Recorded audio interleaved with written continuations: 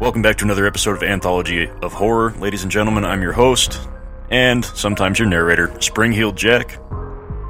And I had several suggestions that I do the episode that we're going to do today and potentially make an arc out of it, and kind of continue with my Western theme that I had going last week of Indian Wars, General Custer getting fucked, more Indian Wars, because it's a very interesting time in American history. A lot of people love the Old West. I'm certainly one of them. I love at least the stories. I love the history. It's great stuff. So, today, this is one of my favorite stories from the Old West by far. This is the story of Billy the Kid. On April 28th, 1881, 21-year-old Henry McCarty, a.k.a. William H. Bonney, a.k.a. Billy the Kid, was just days from being hung for murder. He was promised a pardon from the governor of New Mexico, and it never quite materialized, unfortunately, and Billy was now in the custody of the Lincoln County Sheriff, Pat Garrett, and two well-meaning deputies, and it was Thursday evening around 6 o'clock. To the two guards on duty, Pat Garrett had gone over it time and time again. Don't be taken in by this guy's charm. Whatever he tells you, do not take him seriously, because at the first chance he gets, he'll shoot you in the head and leave. Billy the Kid is extremely intelligent. That's what most people don't realize. And he was able to get them to underestimate him by pulling that, well, I'm just a simple country man, and just made him think that he was a dumb fucking hick kid. And he wasn't. He was sharp. Time and time again, they underestimated him, and time again, he fucking escaped from jail. I think he thinks somewhere in there he's going to get out of it every time that he was captured. I think he never had his fighting spirit broken. Escaping was always part of the agenda, and he just knew he could do it. And that power of fucking persuasion, or whatever they call it. Billy the Kid had been on the run from the law since the age of 15. Just a few short years was all it took for him to become the most wanted man west of Pecos. He was demonized by the popular press, and the popular press at the time was set on cleaning up and civilizing New Mexico. Because of them, Billy was portrayed as a bloodthirsty, horrible killer and a ruthless cuss hell-bent on anarchy and despair. It's like everyone in the territory was beating the fucking war drums for this guy. They blamed him for all of the problem in New Mexico, when realistically it wasn't because of him. Because of corrupt politicians, corrupt sheriffs, as we'll see, cattle barons. But they all thought, let's get rid of the kid, let's hunt him down, let's civilize this fucking territory. And Billy the Kid came of age at the moment the myth of the Wild West was formed.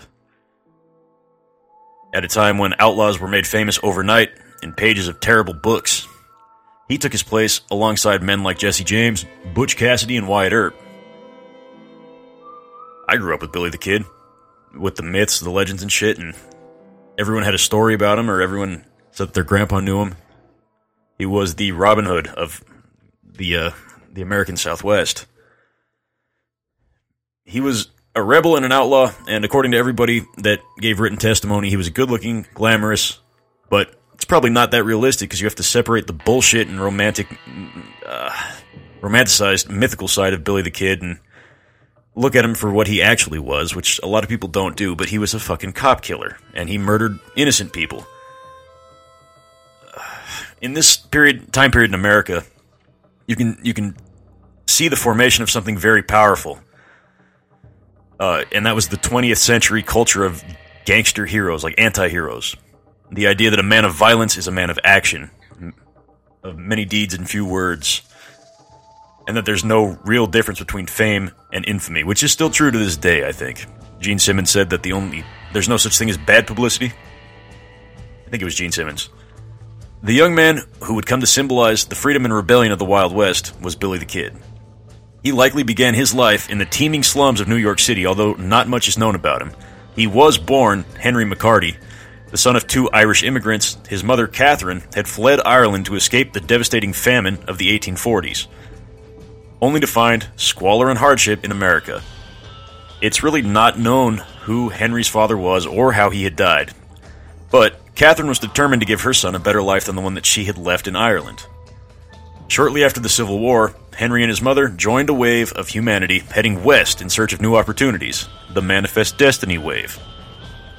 So let me just say, Henry's mom was tough as fuck, because while they were out on the trail, walking to where they wanted to go, she taught Henry how to read and write, made sure that he knew. She also taught him Irish folk songs to further pass the time. What a badass, dude. Honestly, she's a tough lady. Fuck that walk. That would have been terrible. So, while he was out there, he learned to survive in backcountry with his mother and the hardscrabble life that was the Western pioneer's life.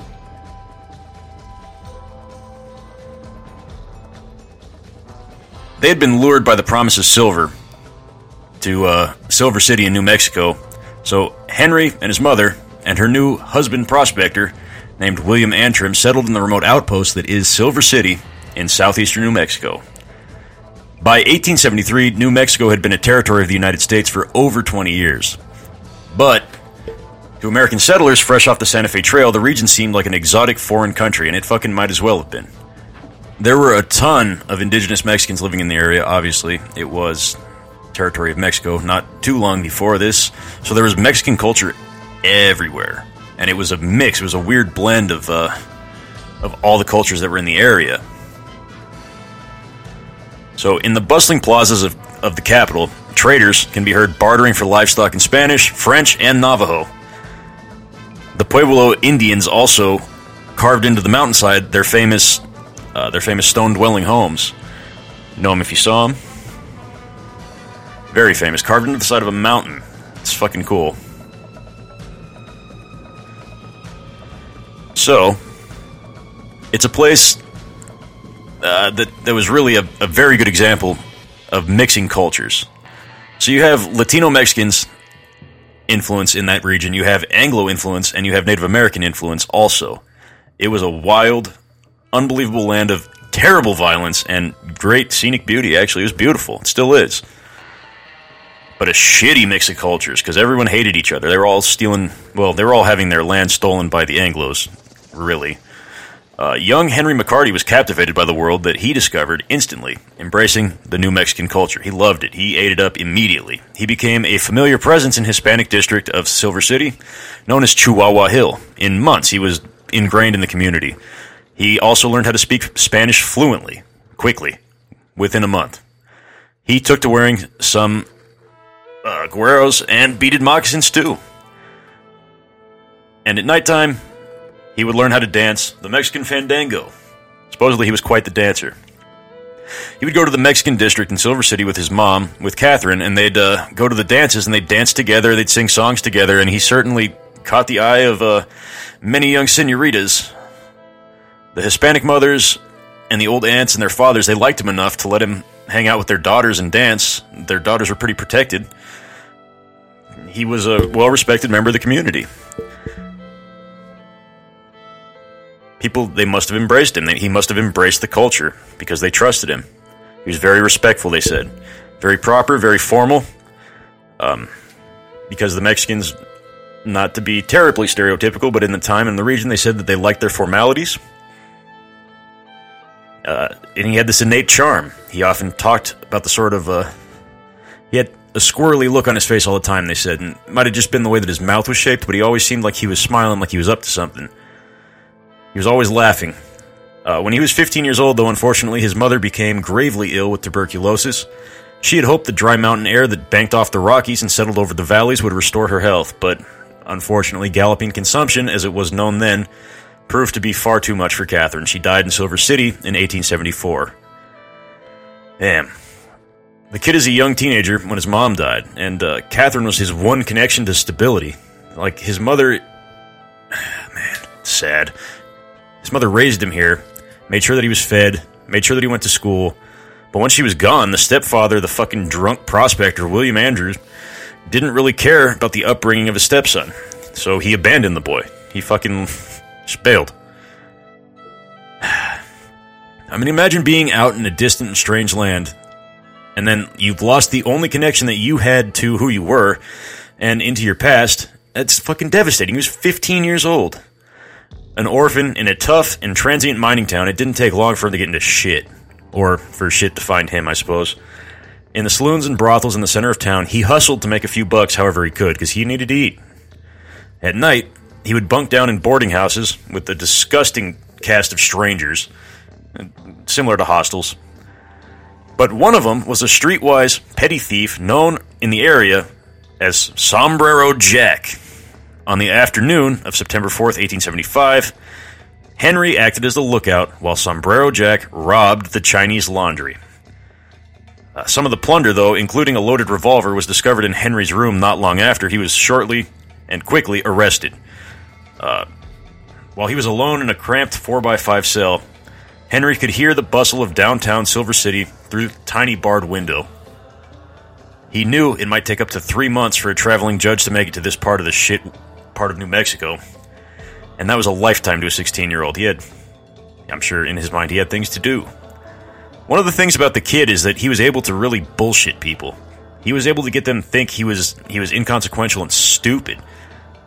He was able to calm the prison guards into granting him time outside of his cell. When the coast was clear, Henry was no more than 130 pounds with his boots on, keep in mind. He forced his entire body into the chimney. Fucking insane. And the sheriff returned to the jail only to find that there was no kid. The cells were empty. The hallways were empty. No sign of... He just disappeared. If he had stayed and hadn't tried to escape, it probably would have been a slap on the wrist. The robbery shit. Had he stayed there. But with the jailbreak, that put him on a whole different level. He was a wanted man at the age of 16 because of that. And he knew it, so he decided to head west for Arizona, where he hoped to get a fresh start, because that's all he wanted. But with no horse and no gun, and no money really, he was on the run in some of the most hostile land in the country. The country was so dangerous. The countryside was brutal. Staying alive was a trick. There was a lot that went into it. It was a country where everything was against you, everybody was against you, and anything that could kill you fucking would. If you had anything worth taking and you were alone, you were dead. The territory out there was brutal. The landscape itself would fucking kill you. Terrible. The people that survived had to embrace the harshness of the desert, which not everyone can do. You have to be a real fucking weirdo, unique individual to survive in the desert like that, especially for 500 miles of unforgiving just marching. But after 500 miles of unforgiving desert, young Henry arrived in a remote army outpost in Arizona, known as Camp Grant, where he stopped running long enough to look for an honest day's work. That's all he wanted. He just wanted to make it work. I really like that as a young kid, he wasn't inherently just like, well, fuck all y'all, I'm gonna steal what I need, I'm gonna get mine. He kind of was, but he was looking for honest work first, and he only resorted to stealing and violence when he had to. At least initially. Like a lot of kids in the time, he wanted to be a cowboy. That was his dream. He was a fucking teenager. The whole myth that surrounds cowboys, just the same way that it does now. Apparently he was very good at it, too, because the best work that he was able to get was working on a chalk line as a cook, which he didn't necessarily want to do, but he tried. They thought he was too small and too frail to be working with other cowboys. Remember, he's 130 pounds. He's tiny. Once again, he was back hustling for money. He'd become a skilled gambler and a dealer of three-card Monte, and fell in with a gang of seasoned outlaws who taught him the finer points of stealing horses. Soon, very soon, he earned enough to buy the one thing that he needed most to survive: a six-shooter. It was an equalizer. It was something that gave you just instant respect. You put on your six-shooter, and you get that initial fear from people that didn't know you. He quickly became real good with it, too. He was fast. He learned how to handle himself because he was fucking tiny, and he got fucked with all the time. Because that's how you had to get along. You had to learn how to handle yourself with a gun. If you were going to carry it, fucking A. Especially in raw backcountry, you need to know what you're doing. In the years since escaping the Silver City jail, Henry had started to make a name for himself as an outlaw. He had taken to wearing a gambler's ring on his pinky. And he wore brightly colored scarves around his neck, much like Custer. He spent his nights hanging out with other shitheads at Rocky saloons, where he picked up the nickname The Kid, because he was a kid. So he was known as the Kid because of how young he was. It's clever. It's real clever. On the evening of August 17th, 1877, the Kid danced across the line from which he could never return. And it was when he ran into a local thug named Frank Cahill. He was a real boastful son of a bitch bully who thought it was fun to slap the Kid around just to amuse the other patrons, which it didn't really. He was amusing himself. And he did it one time too many. And he started really to go in on the Kid at one point, and he had him on the ground. One thing led to another. He got him down and was just pounding his face in, and the Kid was slowly creeping his hand towards the gun in his belt. Keep in mind, teenager. So, got pushed to this point. He didn't look for it. He was not looking for this fight, according to everyone that testified that was there. So, once Billy the Kid was a sensation, of course all these people crawl out from under the fucking barn they've been living under to give their stories. So there's a fair amount of records. So he was creeping his hands toward the gun in his belt. Cahill tried to stop it. Coincidentally, Cahill is the name of one of the best drummers I've ever played with. Music note.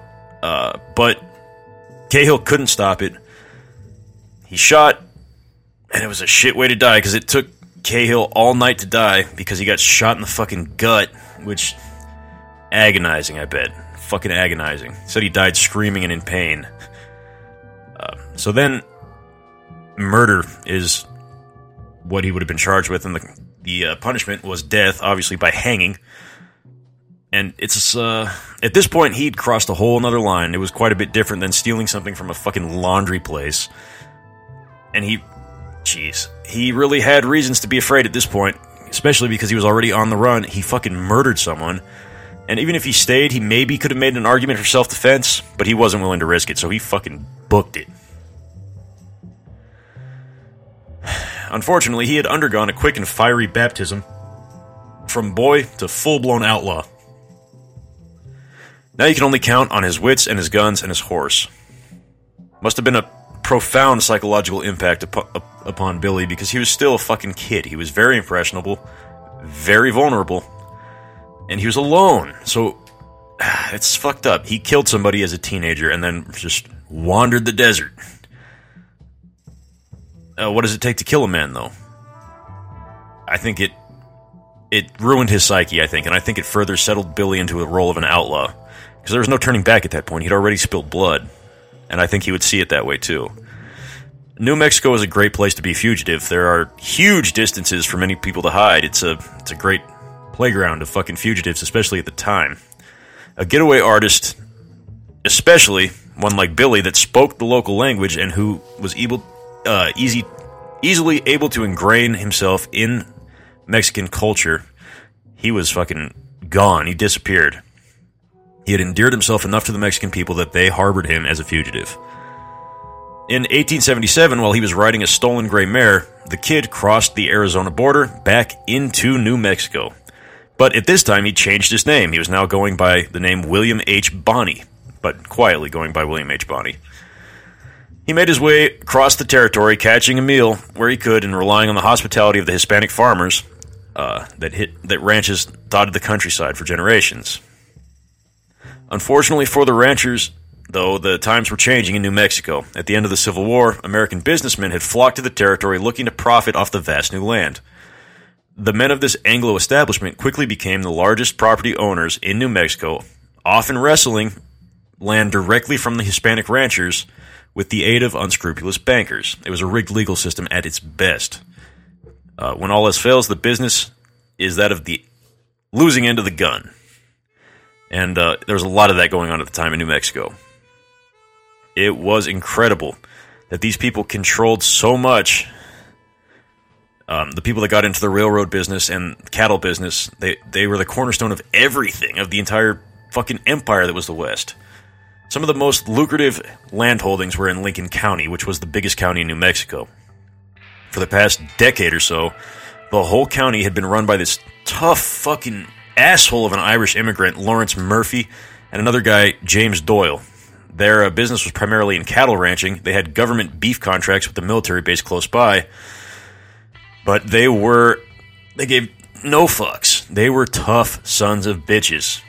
for probably 30,000 square miles, or 3,000 square miles rather, if they didn't get a piece of the action that was going on in a business transaction, they would just fucking kill you. Murphy and Dolan's enterprise came to be known as The House, and it was named for their headquarters, which was a house in the town of Lincoln.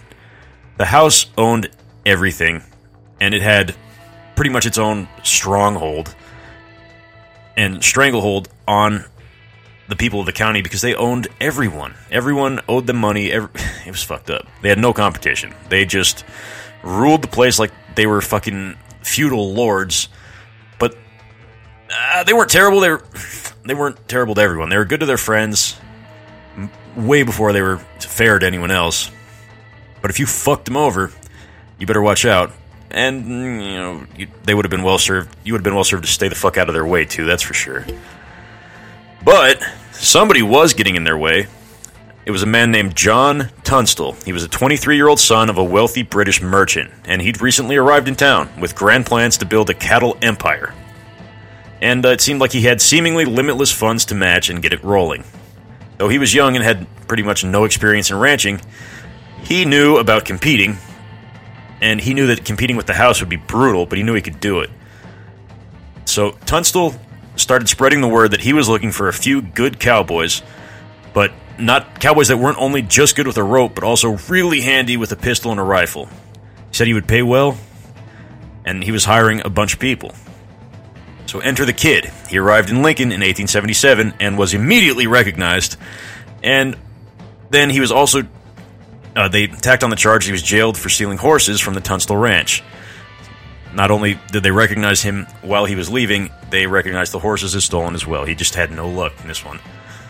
Much to the Kid's surprise, instead of pressing charges, Tunstall offered him a job. Couldn't believe his luck. He couldn't believe it when he got his chance to go straight. He fucking jumped at it. He took it. One of the things that the Kid said later was that Tunstall was the only man that treated him like he was decent and white. I mean, it's a fucked up way to say it. He didn't treat him like he was riffraff or a criminal or a horse thief. He treated him like he was a human. And for somebody like the Kid, who was just a teenager, somebody taking a chance on you like that, that's a big deal. So the Kid he would never forget it. The Kid joined a group of young men who, like himself, were all kind of listless outsiders, young men who had been drifting through the desert trying to scrape together a living on the plains. And together, they learned how to be proper cowboys. At night, they told stories, they slept under the stars. Tunstall provided money to keep them in boots and buy them bullets. And most of all, he kept them going with the promise of a future. Which, sometimes that's all you need. But to Murphy and Dolan, the two Irish immigrants who enjoyed unfettered power over the county for years, the idea of a fucking well-heeled Englishman moving in with gun hands on their turf was unthinkable. Let's remember that both Murphy and Dolan were Irish immigrants, and they had grown up in rural Ireland. They'd experienced what is proportionally still in human history the most deadly famine that's ever been, and it certainly didn't make people nice to experience that. It made them fucking hungry, ruthless, and it gave them extraordinary kinds of hunger and the ability to just do fucked up shit to people. It's a hunger that you never want to have this happen to you or your family again. So you think they're going to sit still and let some fucking English guy come in and take it all from them? Again? This is the very kind of Englishman that kept their people under the heel of the fucking English boot while they were stomping on their face and rubbing it in the dirt, made them starve, and now they came to fucking New Mexico to do the exact same thing. He wasn't going to take it from them. Ah, man. And they'd be goddamned if it was going to happen, which I understand. It's fucked up, but I understand.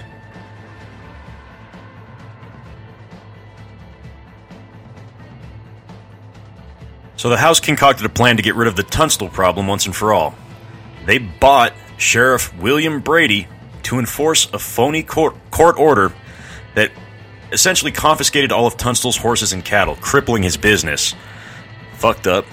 And on the afternoon of February 18th, 1878, John Tunstall, an honest guy, rode into town to challenge the claim on his property. Along the way, though, he ran into the sheriffs.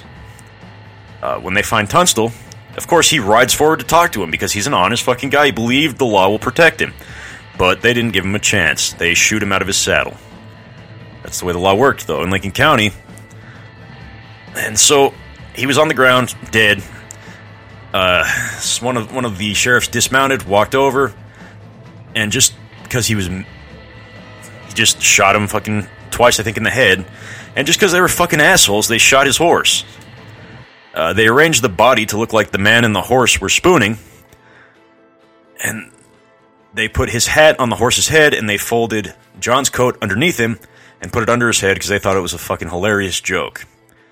It was not. Tunstall and his gang, Tunstall's group of men, the boys he'd hired, his cowboys, retrieved his dead body. And they buried him in his ranch. They gave him a proper burial. Unfortunately for the kid, he learned the hard truth about the way shit worked in New Mexico, though, and the West. To him, Murphy Dolan Company and the House and the whole system was corrupt. On the day that they buried John, Billy made a pact with Doc Spurlock and the other men who'd worked for Tunstall that they would form their own cowboy goon squad. They called themselves the Regulators, and they vowed to dispense their own brand of justice in the name of John Tunstall. Billy had the capacity above others for loyalty. He was extremely loyal. He was loyal to anyone that would give him the chance to be loyal to him, really. He was dead set on avenging Tunstall's death. He would kill a fucking governor if he had to. Tunstall was killed, and it fucking ruined him. He was hell-bent on getting his revenge. He's going to get every man that was involved in this killing, and he has a particular hit list that he wants to take care of, because John was the only guy that took a chance on him, and they fucking killed him in cold blood, just because of a fucking cattle dispute. William Brady was the sheriff of Lincoln County, and he was the man that the Regulators believed ordered John Tunstall's murder. So he was number one on the list. Essentially what Sheriff Brady had done was he hired members of the Jesse Evans gang, who were hired goons from the Murphy Dolan House faction, and he hired them to fucking harass other commercial competition in Lincoln and to fucking put the stomp on John Tunstall.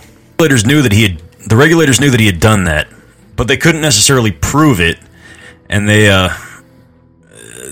needed to wait for their opportunity to fucking put the sheriff into his place and fucking get rid of him.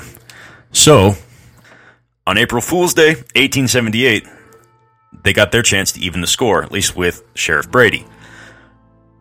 On that day in Lincoln, the kid and several of the Regulators saw the sheriff walking the street with several of his deputies.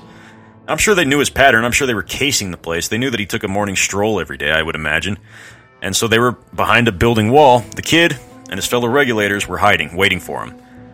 And then once they were able to, the kid and the Regulators put over 24 shots into Sheriff Brady. He was dead before he hit the ground. They fucking assassinated him. There was no doubt about it. It was murder. But it was deserved. They didn't think that Brady deserved any better after he'd sent known killers to murder John Tunstall, an honest businessman. Brady was a murderer, even though he wore a badge. So they didn't give a shit. They shot him like a dog because that's what he deserved. He was a fucking dog. If it was a war, then that was the only way they were going to get decent law around there, is to kill the corrupt law that had fucking worked its way into the ass of the county like a tick. We've got to put the law back into Lincoln County their way. So what started off as a revenge killing, sparked by an old world rivalry, really, between the English and the Irish, quickly spiraled into full-blown county-wide fucking anarchy. The Regulators versus the House, they were engaged in full-blown gang warfare. They ambushed each other in the countryside. They fucking did ride-by shootings. They squared off in the center of town. With each encounter, every time, the body count rose. In a few weeks of the fighting, the press began calling the conflict the Lincoln County War. Was like the boiling point, the culmination of a ton of hostility that had been bubbling in this area for years.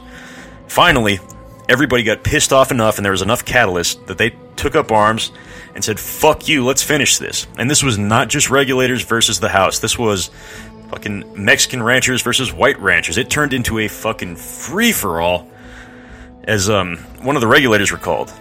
Everybody had to join up on one side or the other for the most part, so there was just Everybody was airing their hard feelings by the way of shooting at people, which the Irish were pretty comfortable with, apparently.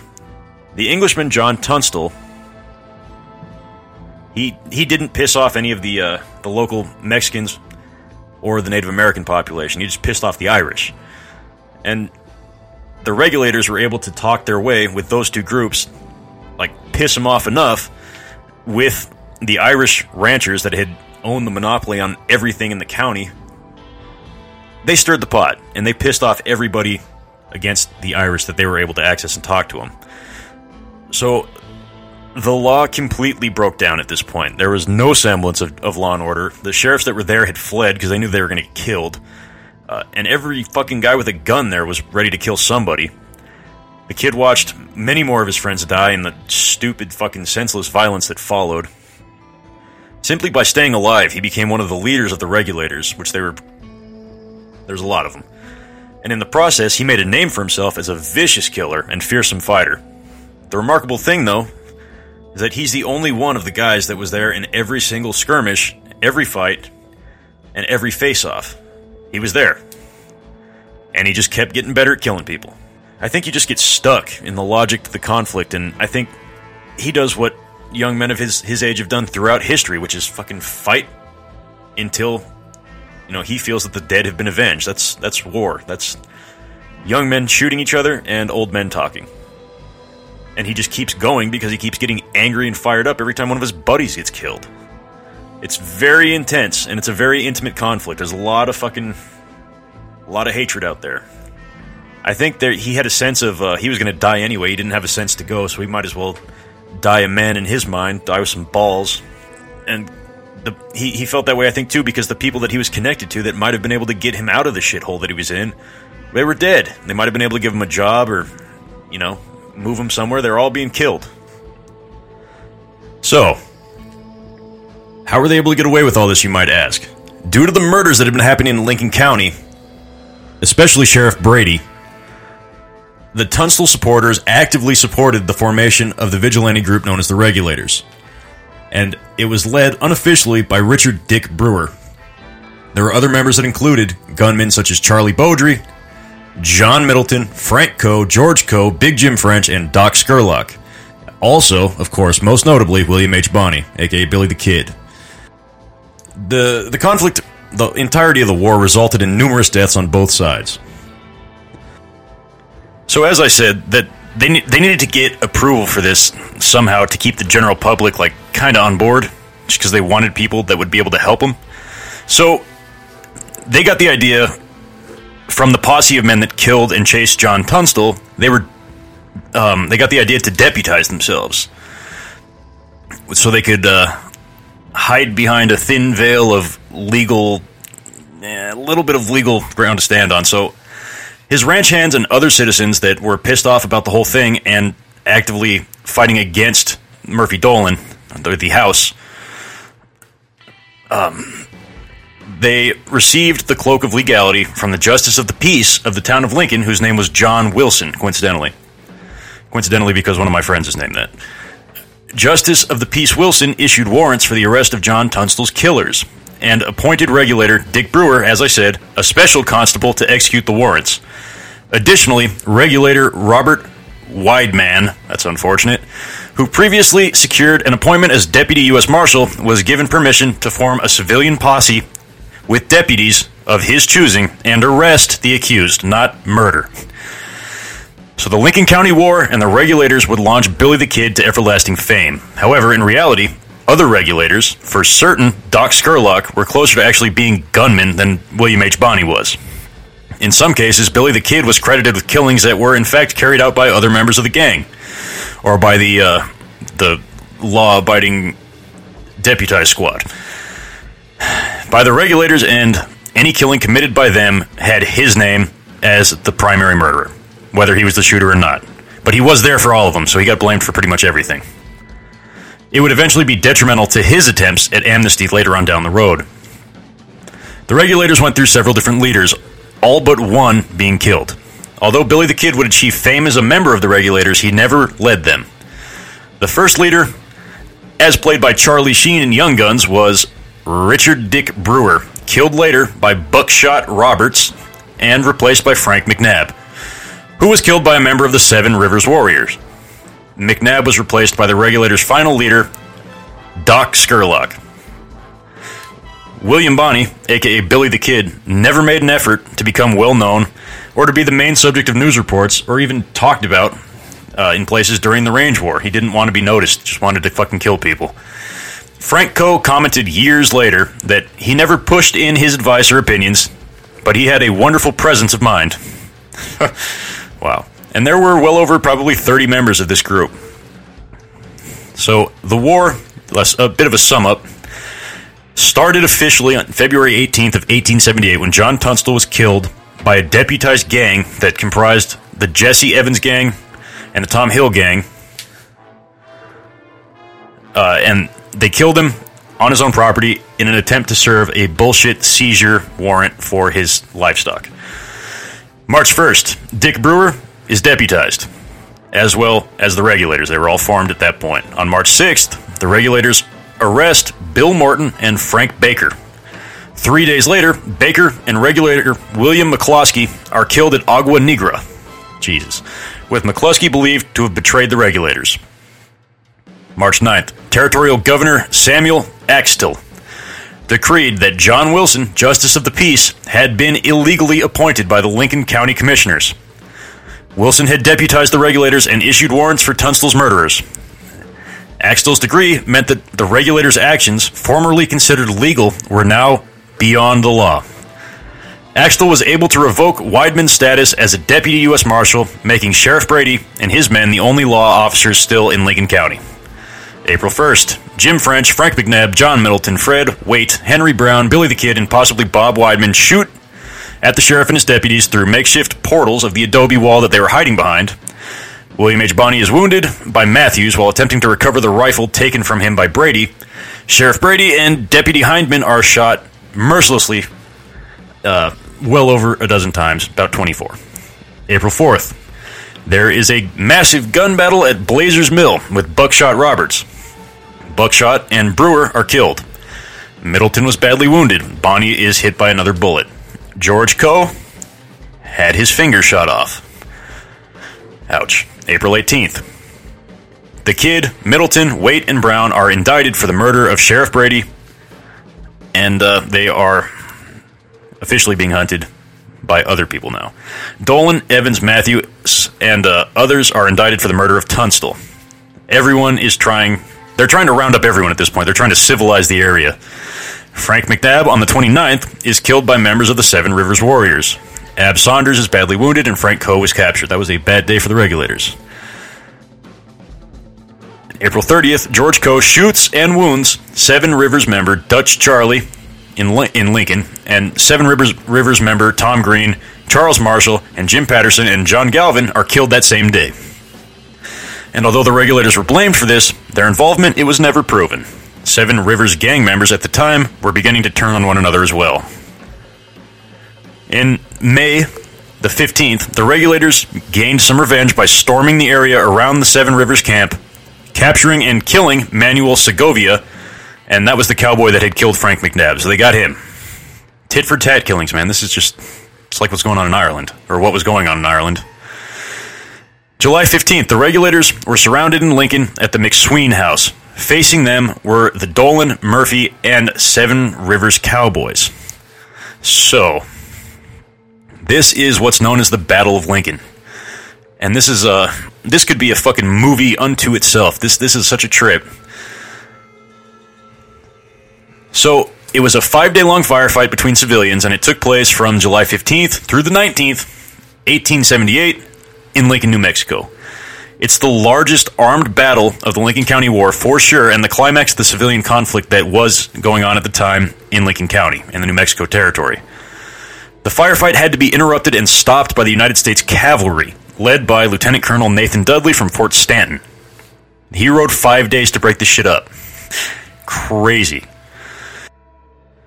The battle for Lincoln, it took place at the home of this guy McSween, who, although he was a non-combatant in the war, was the former partner of John Tunstall, and along with John Chisholm, had organized and financially supported the regulators' attempt to bring the killers to justice. So they were sympathizers. On July 15, 1878, McSween returned to Lincoln with about 41 additional supporters, 10 of whom he put up in his house personally, while the rest found beds throughout the town. Shortly afterwards, a large force hired by the Murphy-Dolan faction and led by Sheriff Pepin of Lincoln and surrounded the regulators that were at McSween's house. The posse and the regulators traded gunfire for the majority of the day. At least 5 Murphy-Dolan men were wounded in the first part of the exchange, while the regulators suffered no casualties. But during the next 3 days, little changed, with no further casualties reported. Finally, on July 18th, a cavalry detachment under the command of Lieutenant Colonel Nathan Dudley from Fort Stanton arrived. They had either been summoned by the frightened residents or by a report that a soldier had been wounded in Lincoln. The soldiers ended the skirmish quickly. By the end of the third day, the McSween supporters scattered, and the town had departed, leaving just the contingent at the McSween homestead. So they scattered all the other ones. At some point during the night of July 18th through 19th, however, the McSween house was set on fire by somebody. When McSween and the others attempted to flee the following morning, he and several other regulators were shot and killed on sight. Now, under the leadership of Bonnie and Jim French, the regulators quickly reassessed their position and forced an escape from the burning adobe house.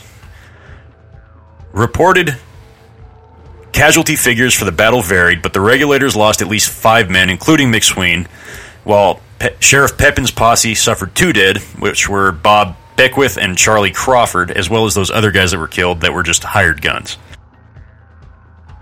The aftermath was the widow, Susan McSween, tried to have members of the Murphy-Dolan faction prosecuted, but no legal action was taken against them because they owned everyone.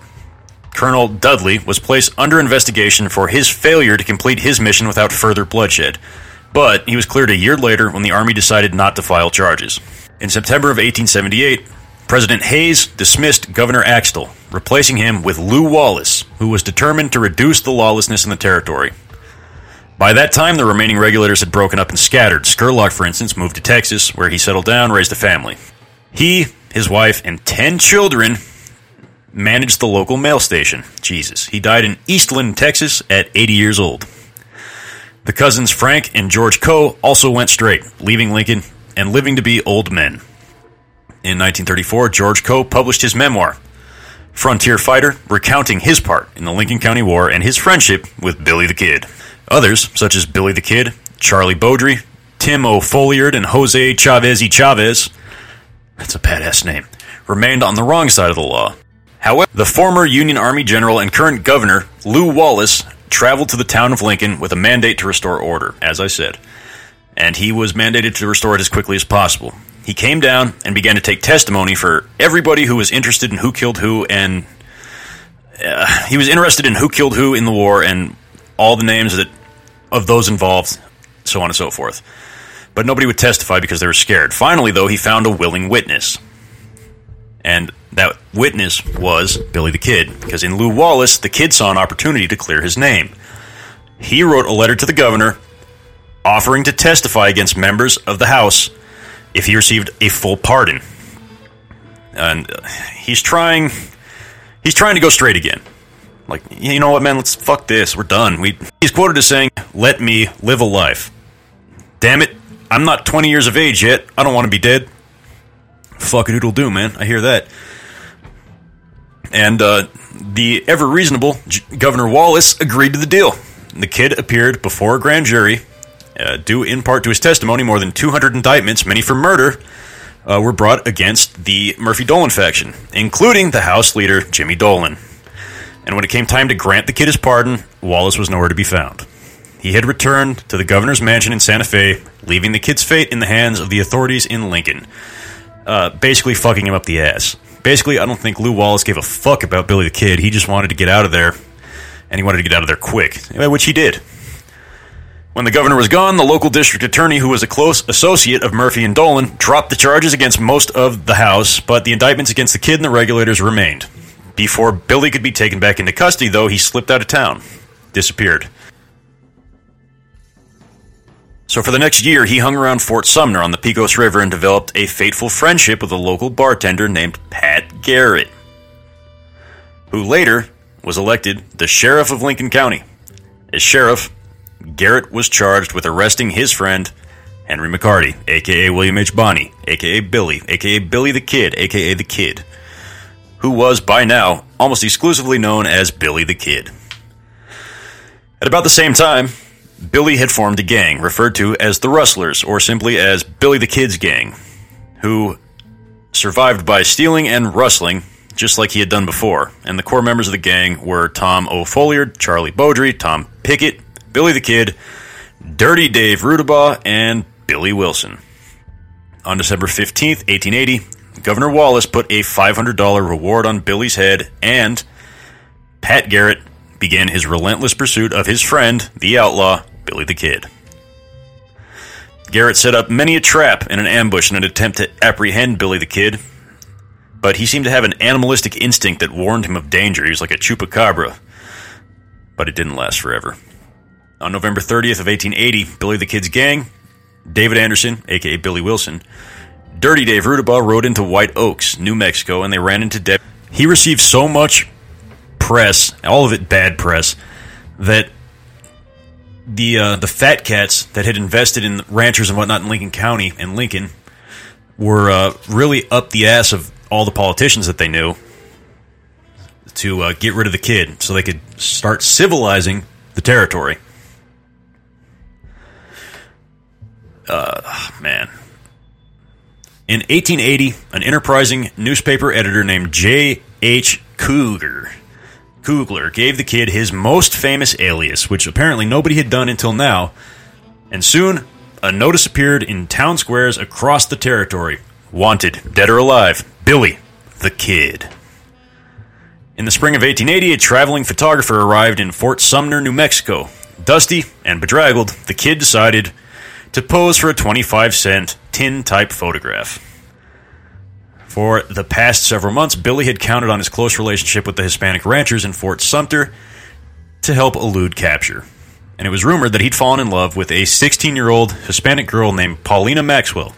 Now, before you go give him the Jerry Lee Lewis treatment, he probably was not much older than her. I think he was probably 17. And that picture, it is the one confirmed photo of Billy the Kid that's in existence, and it really puts into question the claim that he was good-looking, because everyone said that he was handsome, and in that picture, he looks like he had a stroke. It's the one where he's got not one, but two wandering eyes, and he has the Godfather mouth, where it's sagging, like he had a stroke. And that is the only known photograph of Billy the Kid. I saw one where they swore it was him as a young boy, but nobody knows. Other than word of mouth, it was passed down from somebody's family because they were related somehow to his cousin or something. So, Paulina Maxwell. Years later, Paulina would say that the photo taken on that day did not do him justice. Paulina would have seen a slim, attractive young man with dancing eyes, mischievous smile. Yeah, sure, he was scarred, he was battered, but he was a man who still had his dreams. So she would have seen that great yearning in his spirit and been attracted to him, which a lot of people were. Billy was always looking for a family after the death of his mother. He wanted a home, and that's one thing that he never really had and he couldn't get. But he fell in love with Fort Sumner, and he felt that was home, I think. And 100 miles away in the town of Lincoln, they had a new sheriff who was determined to make a name for himself. He was ambitious as fuck, and his name was Pat Garrett, a man on the rise. A man who wanted to be respectable.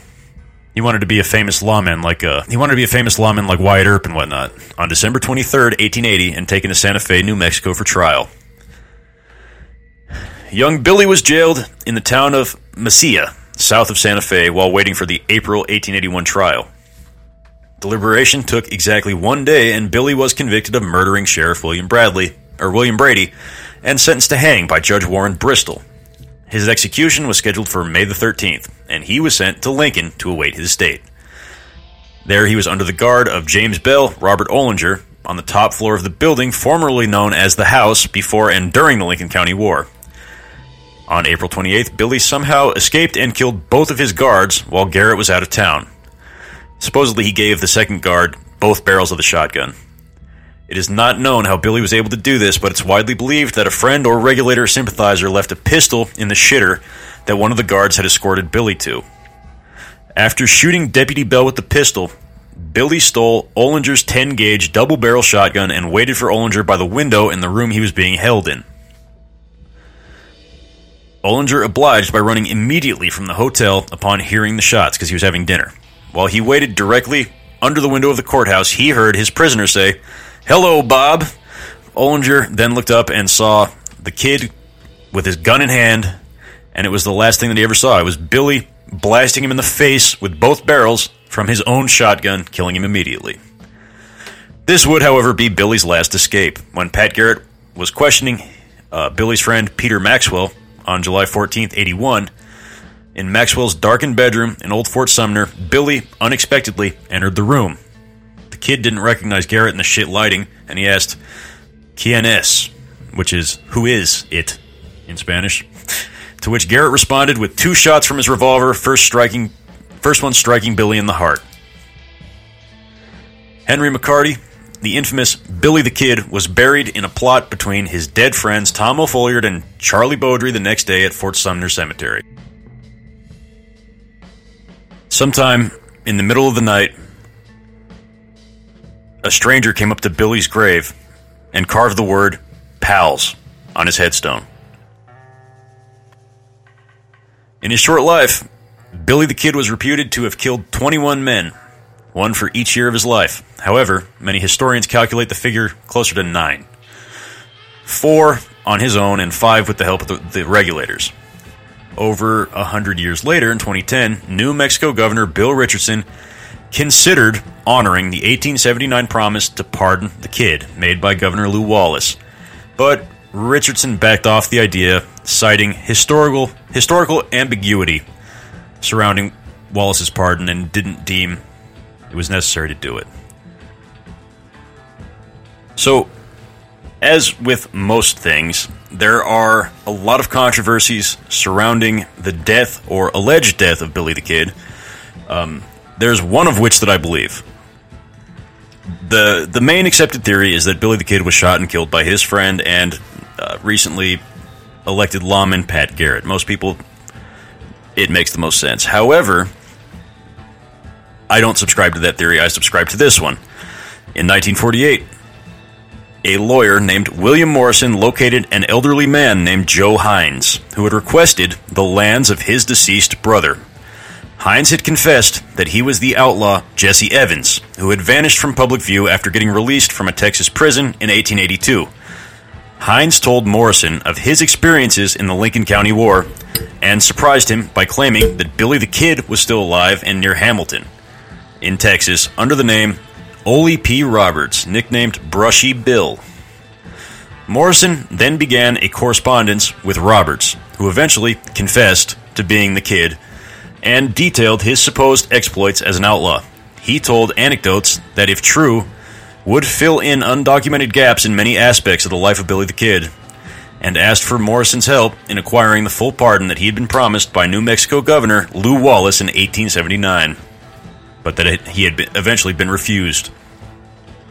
He showed his ability to slip out of handcuffs, which was the huge wrist, small hands, and said that Garrett had actually shot and killed a different gunslinger named Billy Barlow and decided to pass the body off as the Kid's, and he had allowed the Kid to vanish and escape to Old Mexico. Roberts told Morrison that he would agree to tell the whole truth in exchange for the full pardon that he had been promised by Lew Wallace following the Lincoln County War for his testimony. His sudden appearance and request for the pardon had a profound effect on Garrett's descendants. Brushy Bill claimed to have been born William Henry Roberts in Buffalo Gap, Texas, near Abilene, on December 31st, 1859, and he claimed to have taken the identity of Oliver P. Roberts around 1910. Detractors of his point, they point to the fact that the family Bible belonging to Oliver Roberts' niece, Geneva Pittman, showed that O.P. Roberts was born in 1879.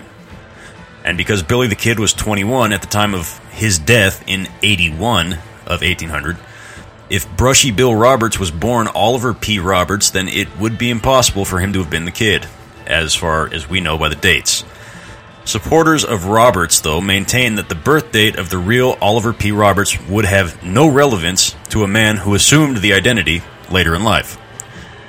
It is a worthy note that Brushy Bill, if he had been born in 1859, he would have been 90 at the time of his death from a massive heart attack in Hicko, Texas. Had he been born in 79, though, he would have been only 71 at the time of his death. In addition, Roberts allegedly claimed to be a member of the Jesse James gang before deciding to come out as the true Billy the Kid. In January of 1950, he claimed also that he was a member of the James Younger gang as a teenager and identified as Frank Dalton. Jesus Christ, a.k.a. Jesse James. Morrison, the attorney, he examined Roberts' stripped body after his passing. He showed every scar that Billy the Kid reputably had and more.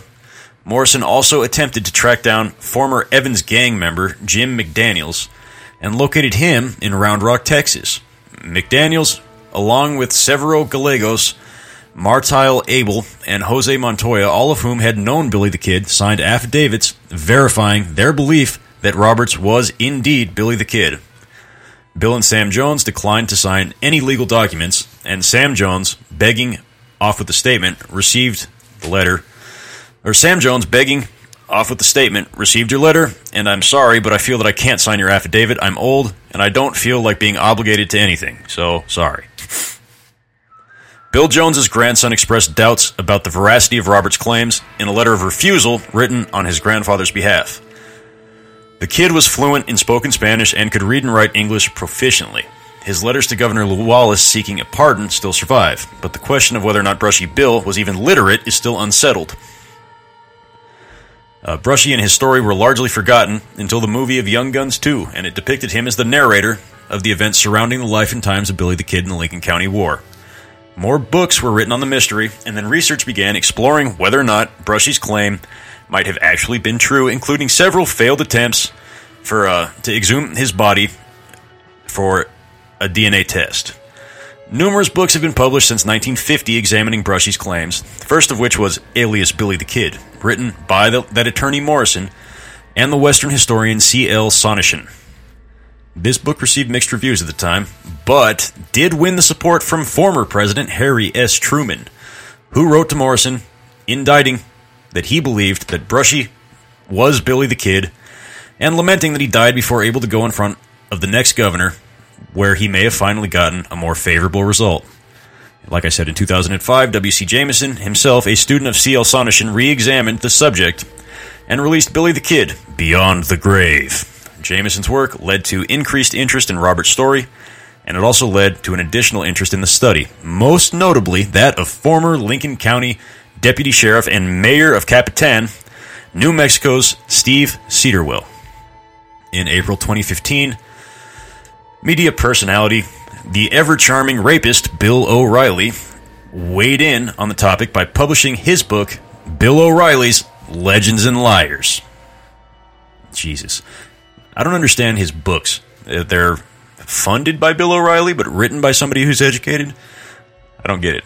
The Real West, in which he suggests that the evidence in favor of Brushy Bill Roberts outweighs the accepted version of history, citing the original Alias Billy the Kid book by Morrison and Sonneshan. O'Reilly followed up his book with an episode on the subject during the national television broadcast, purportedly depicting the events that occurred during the alleged killing of the kid from Brushy Bill's perspective. In '89, the Lincoln County Heritage Trust commissioned a computer study by forensic anthropologist Clyde Snow. They scanned photographs, the certain photograph and then alleged photographs of Billy the Kid and of Brushy Bill Roberts, along with those of 150 other people, and fed them into a computer utilizing a similarity facial recognition scanning software to match 25 facial landmarks, and it resulted in Roberts' photo ranking 42nd, with 41 other people more closely resembled the personality or the bone structure and whatnot of Billy the Kid. Snow indicted that if the two were the same person, then Roberts should have ranked at least second. It was noted that the accuracy of facial comparisons are dependent on the position of the face in the photograph, so it's hard to say for sure. In 1990, a different study using photo comparison equipment at the Laboratory for Vision Studies and Advanced Graphic Laboratory in the University of Texas was conducted by image experts Scott Acton and Alan Bovick. The study corrected for facial positioning and used the same face recognition techniques used by the FBI, the CIA, Interpol, and by Macy's Loss Prevention, which are claimed to provide a significant level of statistical validity. Photographs of Brushy Bill Roberts at the age of 14 seemed to resemble the then well-known, terrible tintype picture of Billy the Kid. Photograph of Brushy Bill at 71 was a 93% match. Both Acton and Bovic concluded that this result irrefutably shows that Roberts and the Kid are a very close match. However, these findings would have to be replicated to be scientifically conclusive, which to date has not occurred. And in that case would still not prove that Roberts was Billy the Kid. Not even a little bit. It would just be that they have similar bone structure. In 1996, the results of the study were presented to Andre McNeil, Chancery Judge of the 12th Judicial District and prominent Arkansas attorney Helen Grinder, who stated that based on the study and other evidence, the case for Roberts being Billy the Kid was fucking strong, substantial, and goddamn excellent. She may not have used the profanity. That might have been me adding flair. In 2003, Lincoln County Sheriff Tom Sullivan, Capitan, New Mexico Mayor Steve Cedarwell, and Debaca County, New Mexico Sheriff Gary Graves began a campaign to exhume the remains of Billy the Kid and his mother, Catherine Antrim, to prove through DNA analysis that it was in fact Billy the Kid buried in Fort Sumner. The initiative hit snags from the very beginning, though. First, there's no confirmation as to where the remains are located. Second were the legalities, with both pro-Brushy Bill Roberts, and anti-Brushy Bill experts. They were all protesting the exhumation. The exhumation of both sets of remains was blocked in court in September 2004. And the Fort Sumner Cemetery, where Billy the Kid allegedly was buried, had been washed out by the Great Pecos River flood in 1904 anyway. The damage was so great that the remains had to be reburied, and most of them were unidentifiable. Billy's headstone, after being shot by everybody with a gun, did it as a joke, as a quick draw. His headstone had been washed away, and his grave remained unmarked for 28 years. Although a headstone was erected in 1932, it's still unknown where the fucking gravesite was. Silver City Cemetery, where Catherine Antrim was buried, was sold in 1882, and the new owner required to relocate the graves outside the city limits, but there's no record to indict whether the bodies were moved or just the headstones. It is possible that other people have been buried in the same grave. It is possible that she had been originally buried in an unmarked grave with the headstone placed by a guesswork worker later. Considering the length of the time since burial, it's unlikely that the remains... It's likely any remains have decomposed completely, and there is negligible chance of positively identifying remains if any were even found. Roberts claimed Catherine Antrim was not his mother, but an aunt related by marriage, so a DNA test would be meaningless in any scenario other than Catherine and Billy's remains were both identified, testing, and shown to be mother and son. But at the time of his death, Brushy Bill lived on West 2nd Street in Hico, Texas. He was buried in the county seat of Hamilton, 20 miles south. Despite the discrepancies, the Hico Chamber of Commerce has capitalized on his claim by opening the Billy the Kid Museum in the historic western section of Hico. Or Hico? In the downtown is a marker devoted to Brushy Bill, alias Ole L. Brushy Bill Roberts, alias Billy the Kid, a.k.a. William Bonney, who died in Hico, Texas, December 27, 1950. He spent the last days of his life trying to prove to the world his true identity and obtain a pardon promised to him by the governor of the state of New Mexico, Lew Wallace.